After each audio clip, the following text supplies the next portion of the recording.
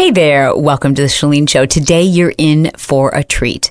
This is an episode that appeared a while back on the Chalene Show, and I bet you've forgotten about it.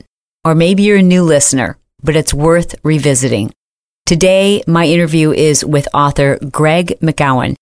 He's the author of Essentialism, and today we talk about a really important topic, the pursuit of less.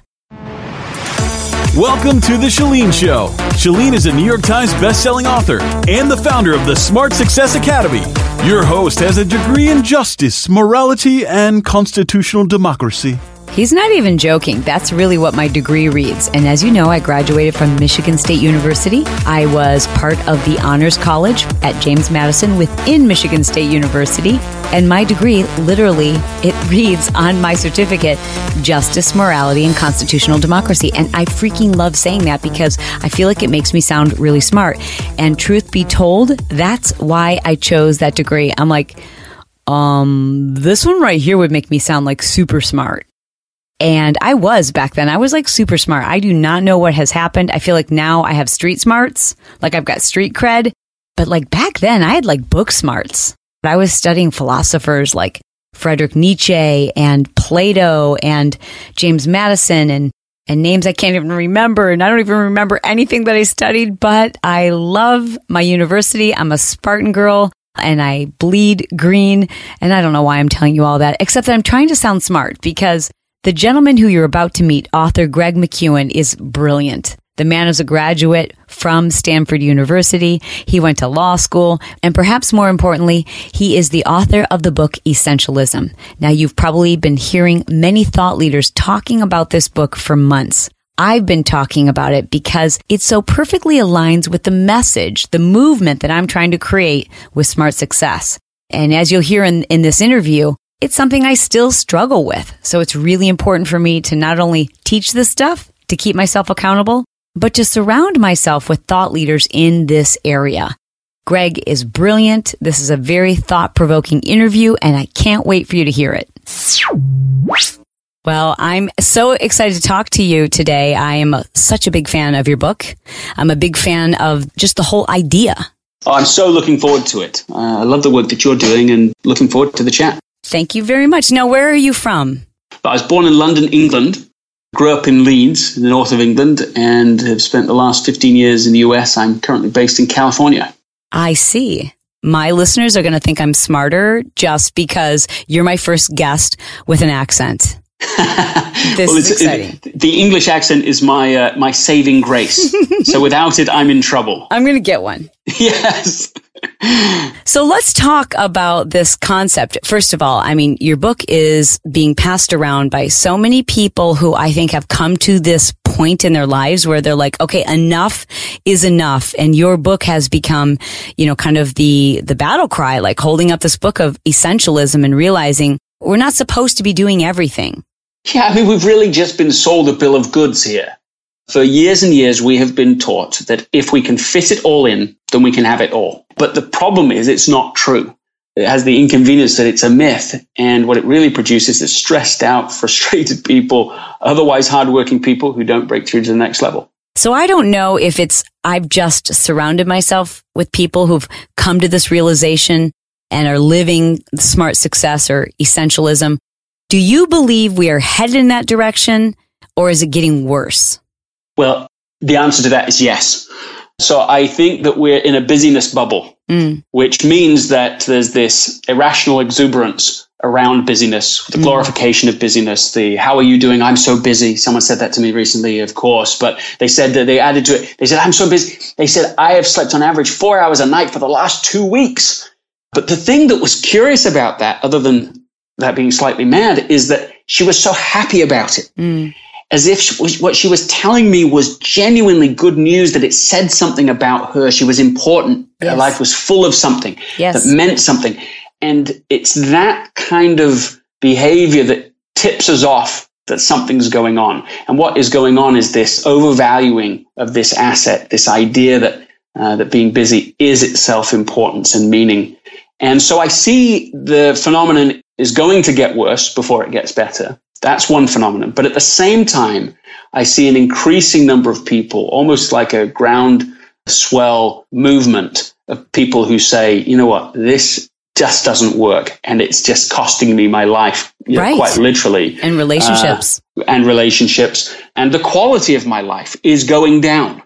The stress is going up, but the quality of life is going down. And so there is a growing group of people who are getting out of this bubble before it bursts. And I feel that, I see it, and I'm hopeful about that part of it. Greg, the thing that has me most curious is it's kind of easy for entrepreneurs or those who work for themselves or even stay-at-home moms and dads to adopt this way of thinking because their only resistance really is themselves. So it's like easy to go, yeah, I'm totally stressed out. This doesn't feel good. I've got to stop this crazy pursuit and I'm going to change my ways. But what I'm fascinated with is that large corporations are starting to realize that this benefits them to adopt your principles and that some of the biggest corporations have brought you in to speak to their employees. Please tell me what type of enlightened organizations have come to their senses and realized that this is better for everybody, and how do you get them to that point? Okay, so I need to share a story, though, to put this into context. Please. So one of the people that I interviewed for the book, so completely true story, was a leader in a company. He was doing award-winning work, and then the whole company was purchased by a larger, more bureaucratic company. And as he goes into that new company, he wants to be a team leader, a team player, a good citizen of the new company. And so that means that if people ask him to be at a meeting, he says yes. If they send him an email, he wants to be quick to respond. If there's a conference call, he wants to be on it. And he notices exactly what we just said, that the stress is going up as the quality of his work is going down. And that created enough strain for him. He thought about leaving the company. But then a mentor inside the company listening to him said, no, you know what? What you need to do is take a pause, take like what I would call now a personal quarterly offsite. Mm-hmm. And really think about, how do I best contribute to this company? He said, what you really need to do is start thinking like you're going to retire in role, so that you're looking at your work through the lens of what's the very best use of me, not just does somebody somewhere want this. And when he did that, he was nervous at first, that this was just a self-indulgent move. But what he found was that by the end of, a few months of experimenting with this, that in his personal life, he said, I got my life back. Phone went off at a certain time every night. He went to the gym every night. And suddenly he just had, more than that, just space to think and to create. And what he found was that then at work, he was able to focus on the things that would really move the needle instead of just being in this reactive state. And so by the end of the year at work, his performance evaluations had gone up. And he ended the year with one of the largest bonuses of his whole career. Wow. So this is the basic value proposition of essentialism, that if we focus on the right few things, then we can actually have a scenario where our personal life gets better and more in balance, and our contribution to our place of work also increases. This is the argument I think these companies are facing, is that what they want is people that do great work. That's right. Not people that do a little bit of everything and don't move the needle. And you certainly have to factor in happiness when we're talking about productivity. I've certainly worked in corporations before where that same thing, where I feel like if I'm the go-to girl, if every time somebody needs a volunteer, I put my hand up, I'm the first to sit down at the meeting, I'm the quickest to reply to the email or to offer my services or to head up that committee, well, then I'll be the go-to girl. This will push my career forward. But what it does is it drives down your happiness. And I think the fear is that we won't get an exceptional performance review. And what you're telling us, I think, is that actually the opposite is true. Well, I'm saying that the strategy you just described works, but only for a short period of time. Mm-hmm. So, of course, when somebody's very first into a company, they're very first at the beginning of their career, of course, they don't want to come in and try to be super selective. You come in and you're going to try and get work and respond to people's requests and so on. But what got us to here won't get us to there. What we have to do if we want to continue up the influence ladder is to be able to create more space to think about what is most valuable. So that then when a boss or an internal customer comes to us and requests something, we're ready to have a negotiation where we simply say, look, I'm happy to do what you just said, but what should I give up in order to do it? Yes. Or maybe we're negotiating back and we're simply saying, well, what you've said is one really good idea, but I'm not sure I can do a really great job with it. Would you prefer I did 5 things, pretty well, or these 3 things superbly well? And again, that's a negotiation. As soon as you give up the right to negotiate non-essentials, you give up a lot of power. But it does take courage. Even in just the last couple of years in consulting with companies where I'm sitting in a meeting to recap the last meeting that we had, and then spending the last 30 minutes of that meeting talking about what we'll discuss in our next meeting, and realizing these people do this all day long. When do they actually get any of the work done that they're talking about in these meetings, these endless meetings? And then having those private conversations. I'm not an employee of one of these corporations, but having those private conversations and saying, is this really like what your day is like? And how do you get work done in those situations? Well, first of all, let's just talk about courage for a second. Yes, so please. I never intended to write about courage, but there's no question at all that under the rock of essentialism, underneath that hiding is courage, raw and powerful. That is what is at the core of this subject. It is this trade-off between doing only what people ask of you, so out of social pressure, reacting to requests, versus internal clarity of knowing this is the thing that is actually essential. And so actually I write about in the book Rosa Parks. And now we know the main story about Rosa Parks, right? Mm-hmm. She says no on the bus, and I'll talk about that in a moment. But what's curious about that is that she's the same person who, when she first joined the NAACP, was so unaware that she could say no, that when they asked for her to be the secretary, she said yes because she didn't know she could say no. So here's the same person who is just in that logic and that way of being that, arguably utters the most famous no in modern history. Now, we can go a step further. Why is it that the same person is able to act so differently in those two situations? And by her own account of that day on the bus driver comes up to her, you have to move. She said in that moment, she felt a sense of clarity consume her like a warm blanket, consuming her. And she just knew in that moment that she would never ride the bus again in that way. She didn't know that it would make an impact on anyone else. She didn't know what the bus driver would do. In fact, when he said, well, I'll have to call the police, her words are really instructive. She said, you may do that. She didn't know what he would do. She just knew what she would do. That obviously coalesced into the civil rights movement and affected the whole world. But the idea of that, to use the symbol of it, to say, look, are there ways in which I am violating something I know is essential inside for something that's less essential outside? And to at least just increase our consciousness of it, to become aware that we're making this trade-off instead of just doing it without thought. I think this sense of courage is critical to be able to even begin these kinds of conversations that we're talking about. Isn't it interesting? I mean, it really does boil down to courage, and it's not the kind of courage you have to muster up to, take on a lion or to jump off a cliff. It's an internal courage. Like you said, it's the courage to do what you know is right, even though you don't know for sure the outcome. She didn't know what the bus driver would say, but she did know what she would do. And that's the courage that I think people need to muster. Okay, worst case scenario. Just imagine the worst case scenario. If you say no and the worst case scenario happens, what will you then do? And if you know the answer to that, you find courage, I believe. I think that's right. And I think that you can put like an order to this. It's a little conceptual, but I think this begins with creating space to be able to get internal clarity, which then is the driver of this courage that then allows you to negotiate. And I think that if you think about that order, what it means then is that the real thing people have to learn how to do is not how to say no or even how to negotiate. Those are important, but it's not the beginning.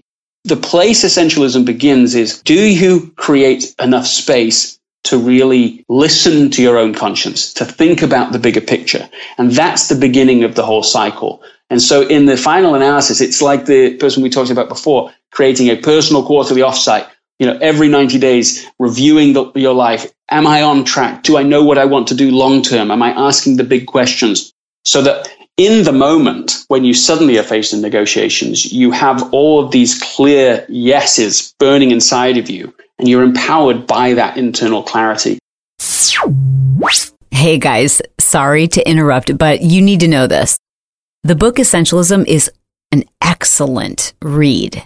But why read it when you could have Greg read it to you? Yeah. All you have to do is go to audible.com/Chalene right now to sign up for your 30-day free trial of Audible. Audible is the smart person's go-to app, for real. Every night before I go to bed, I pick the book that I'm going to listen to in the morning. I get through at least one book a week. And the book Essentialism, the author that I'm speaking with here today, that is an excellent book. It's yours for free when you sign up for a 30-day free trial at audible.com. They have tons of books, everything you can imagine, from kids' books, fiction, nonfiction. All of your favorite titles are there. Now, it's really easy for you to get your free trial. All you have to do is go to audible.com/Chalene, or you can text the word Chalene to 500. Listen, smart people listen to books, and I know you're smart. All right, back to the interview. Can you explain to me what you mean by creating space? What does that mean? Well, first of all, let's just accept that our era, this last 10 years, is the first era ever when people had no natural space in their life. So I was at Twitter, a little ironically, that one of the leaders there said to me, asked me the question, do you remember what it was like to be bored? In other words, you're at an airport, the plane is late, you've got to be bored. You have to be bored. There's nothing else going on. You don't have a phone to turn to. So you have to face boredom, and you have to face thinking and wondering what's going on in your life, even if that's not very comfortable. You have to think about these things.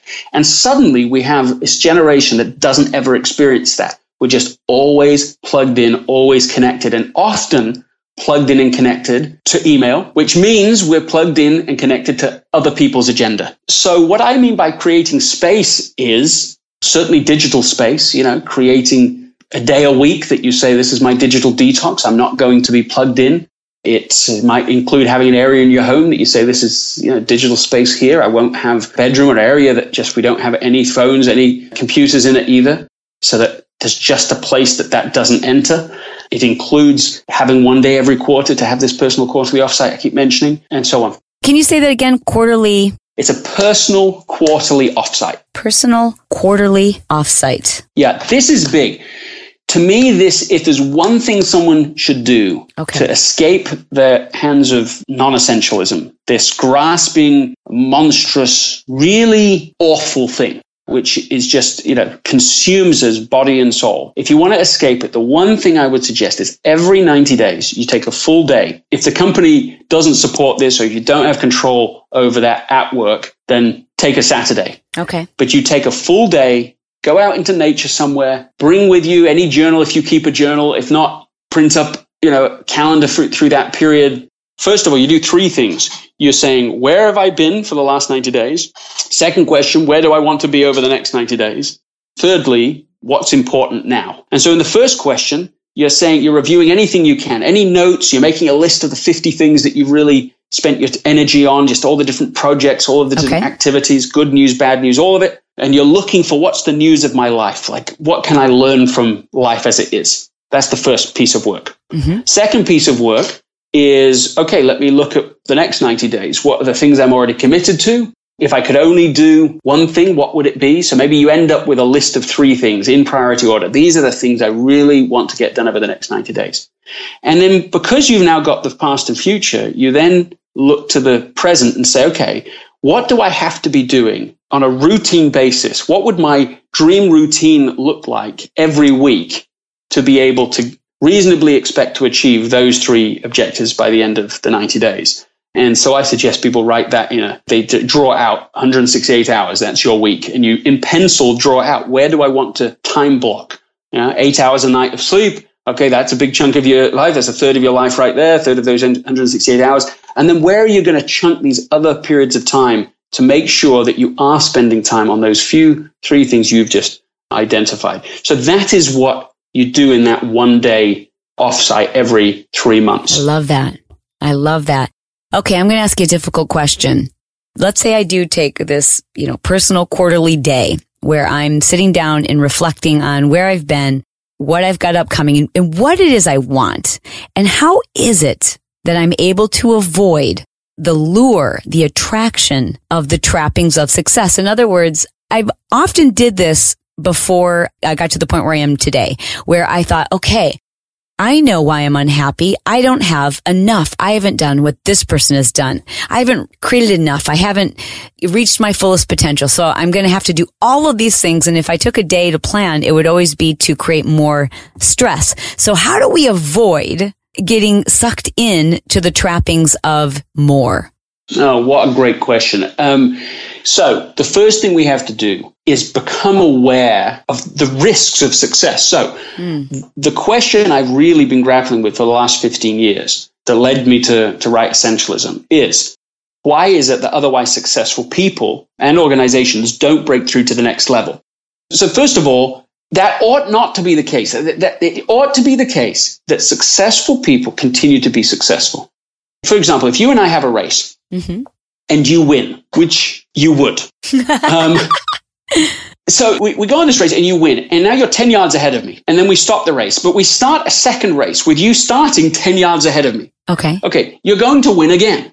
And it ought to be true forever, because every time you start, you're further ahead than you were before. And yet what we see is this is not what happens, that otherwise successful people and companies don't continue in their journey of success. Actually, the story, especially, think about, you can say people or organizations, but think about organizations. The story of organizations is that they grow, they become successful, and then they fail and die. And this is the journey of organizations. And so to me, it's mind-boggling. It's a non-trivial question as to why this is the case. But here's what I found. I found that the answer to the question is success itself. Success is the reason successful people and companies don't break through to the next level. Here's why. What I noticed, particularly working with Silicon Valley teams, is that when they were focused, when they'd created enough space to figure out the right few things at the right time, it led to tremendous success. But that as soon as they got success, it bred all sorts of options and opportunities that themselves, just the fact that they exist and people suddenly get pulled into them, undermines their ability to stay focused and figure out what the next right thing is to do. And so I came to learn that success can become a catalyst for failure, because it leads to what Jim Collins has called, and I want you to think about these words, right? The undisciplined pursuit of more. The undisciplined pursuit of more. I don't have to think about them. I have lived those words. What do they mean to you? When you hear those words and you say you've lived them, what does that mean? To me, that means I couldn't get off of this hamster wheel, that I didn't even know where it was I wanted to be. I knew all these things that I wanted to achieve. I never gave any thought to what I wanted to feel and how I would define success. I knew all these things meant success, like as defined by society. I never took time to realize or to even define, would that be my success? Is that what would make me feel happy, or that I was living a life with purpose? And I kept accomplishing every single goal and going, I don't get it. I just feel like I have to accomplish more, and I'm not happy. You became an achievement junkie. Yeah. So I think this sort of more cycle, this achievement cycle, where, actually I saw it. I went to a business school. I saw this. It was really hard to get into the business school I went into, which I only say because once I got there, I was assuming I would just meet these amazing people, which I did. But I assumed that those amazing people would just know what they wanted to do and be able to pursue the things they wanted to pursue, because I assumed that that's what had led them to be there. And I assumed that because they could get into a hard school, that meant that they should be able to pursue and get into the next thing, even if it's harder and unusual path. And that is not what I noticed. I noticed too often, of course, not always, people who just chased one title after another, right? So they'd worked for Goldman Sachs, and then they worked for McKinsey, and now they're at this school, and now they're going to go and work at the next place. And it was just a continuing gathering of these trophies, rather than what is it really about for me? And so all these questions I'm implying, in this personal quarterly offsite weren't getting asked. What I was missing before when I described that idea of a personal quarterly offsite was the bigger questions. So let me put it this way. So there's somebody who, a friend of mine, Enrique Sala, and Enrique always wanted to be an explorer in the ocean and to protect the oceans, and this was his dream. And he got distracted along the way by something that doesn't sound like a distraction. He got distracted to become a professor at the Scripps Institute of Oceanography here in California. So he got to be a professor studying the oceans, talking about it with his students. That sounds like he's right on the path, but he wasn't. He was on a parallel path. It was close, but not the thing. And so when he really asked the bigger questions, what is my purpose? What am I really wanting to do in my life? Where am I going? He discovered, no, I want to be at National Geographic and I want to be in the oceans as an explorer. So he renegotiates everything in his life. He gets over to National Geographic and it happens again to him. He gets pulled into this research project for 2 years. It's a great project, but it's not the thing. And because he's taking this time to ask the big questions, he's able to discern the difference between good and essential. What he ends up doing is renegotiating there at National Geographic, and now he is an explorer in residence, and he travels the world going to these pristine oceans, and he holds world leaders to account, and they create basically national parks in the ocean, and these incredible success that he's had doing the thing he really was built to do. Wow. Now, I write about his story and that experience in Essentialism, but I just got an email from him just a few weeks ago. And he said, I just wanted to update you on my essentialist journey.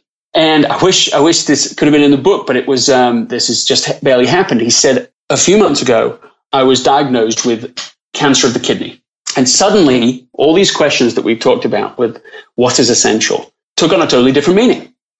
And he said, I've asked these questions, and just as an aside, these are exactly the questions that I've been advocating people ask in this personal quarterly offsite. So I couldn't believe, I'd never mentioned that to him though, and so I couldn't believe that these were the questions he asked. He said, I've just asked myself, if I only had a week left to live, what would I do? If I only had a month left to live, what would I do?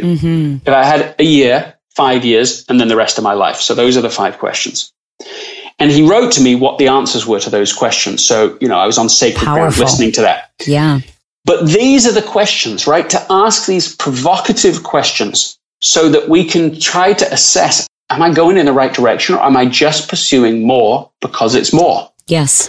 And so these are the questions that in this offsite are critical people get to. It's not just 90 days past and future. It's also much bigger questions.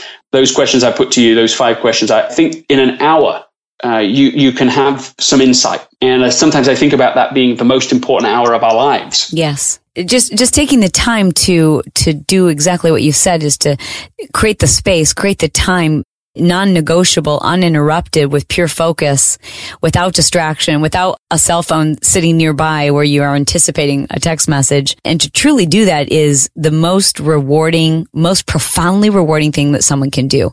My question to you as we're approaching the end of our time together is this.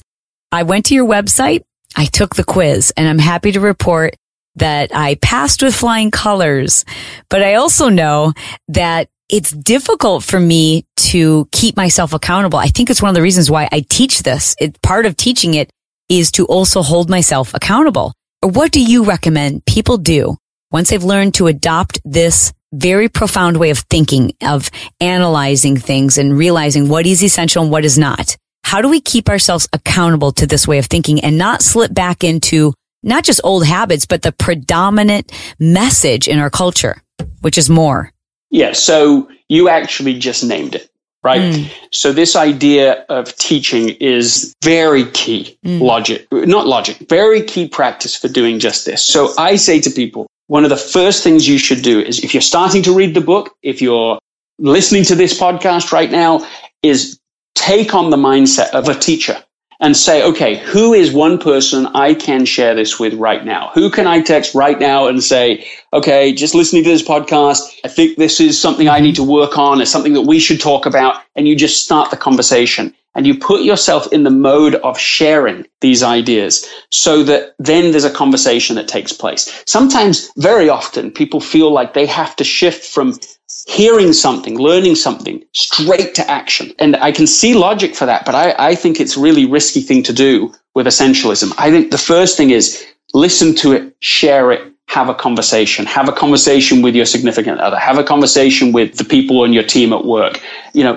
Initiate the way of being able to discuss it so that you keep yourself accountable, as you mentioned, but also that you then introduce it into those relationships so that you're not on your own. Let's spread the word and start today. So if you've listened to this podcast, go to the last post I've done on Facebook and say, I am talking about essentialism today. Use the hashtag essentialism so we can find you. And how can people learn more about what it is you offer and perhaps even some upcoming speaking engagements? Yeah, so if they just go to gregmckeown.com, I think that's probably the easiest way to get there. Awesome. And we will put a link to Greg's website in the show notes. I would love to suggest that people go and take the quiz because you've got this awesome quiz and you can find it by going to his website and just clicking on quiz and you'll know if you're actually on the right track or there's some work to be done. And the book is amazing. You need to pick up a copy of this book. All the people I respect have been talking about this book. And when I picked it up, I just couldn't put it down. You can ask my staff and my husband. I was walking around with it until that white cover is now soiled by my dirty hands and makeup and everywhere else I've placed the book. That's fantastic. It is a fantastic book. I hope more people begin to adopt this way of thinking. It's smart success. It's essentialism. I think it's really important as a nation that we return to this because it's what's important, So Greg, thank you so much for your time today. It has been a pleasure to be able to chat with you. I've just been delighted to be with you. Thank you. I hope that you enjoyed this episode and that you'll share it with your friends. It's really how I'm getting the word out about this podcast. I don't know if you can tell, but I'm devoting a lot of time to podcasting. I am really counting on you, my lifers, to help me get the word out. Please take a moment to write me a review on iTunes.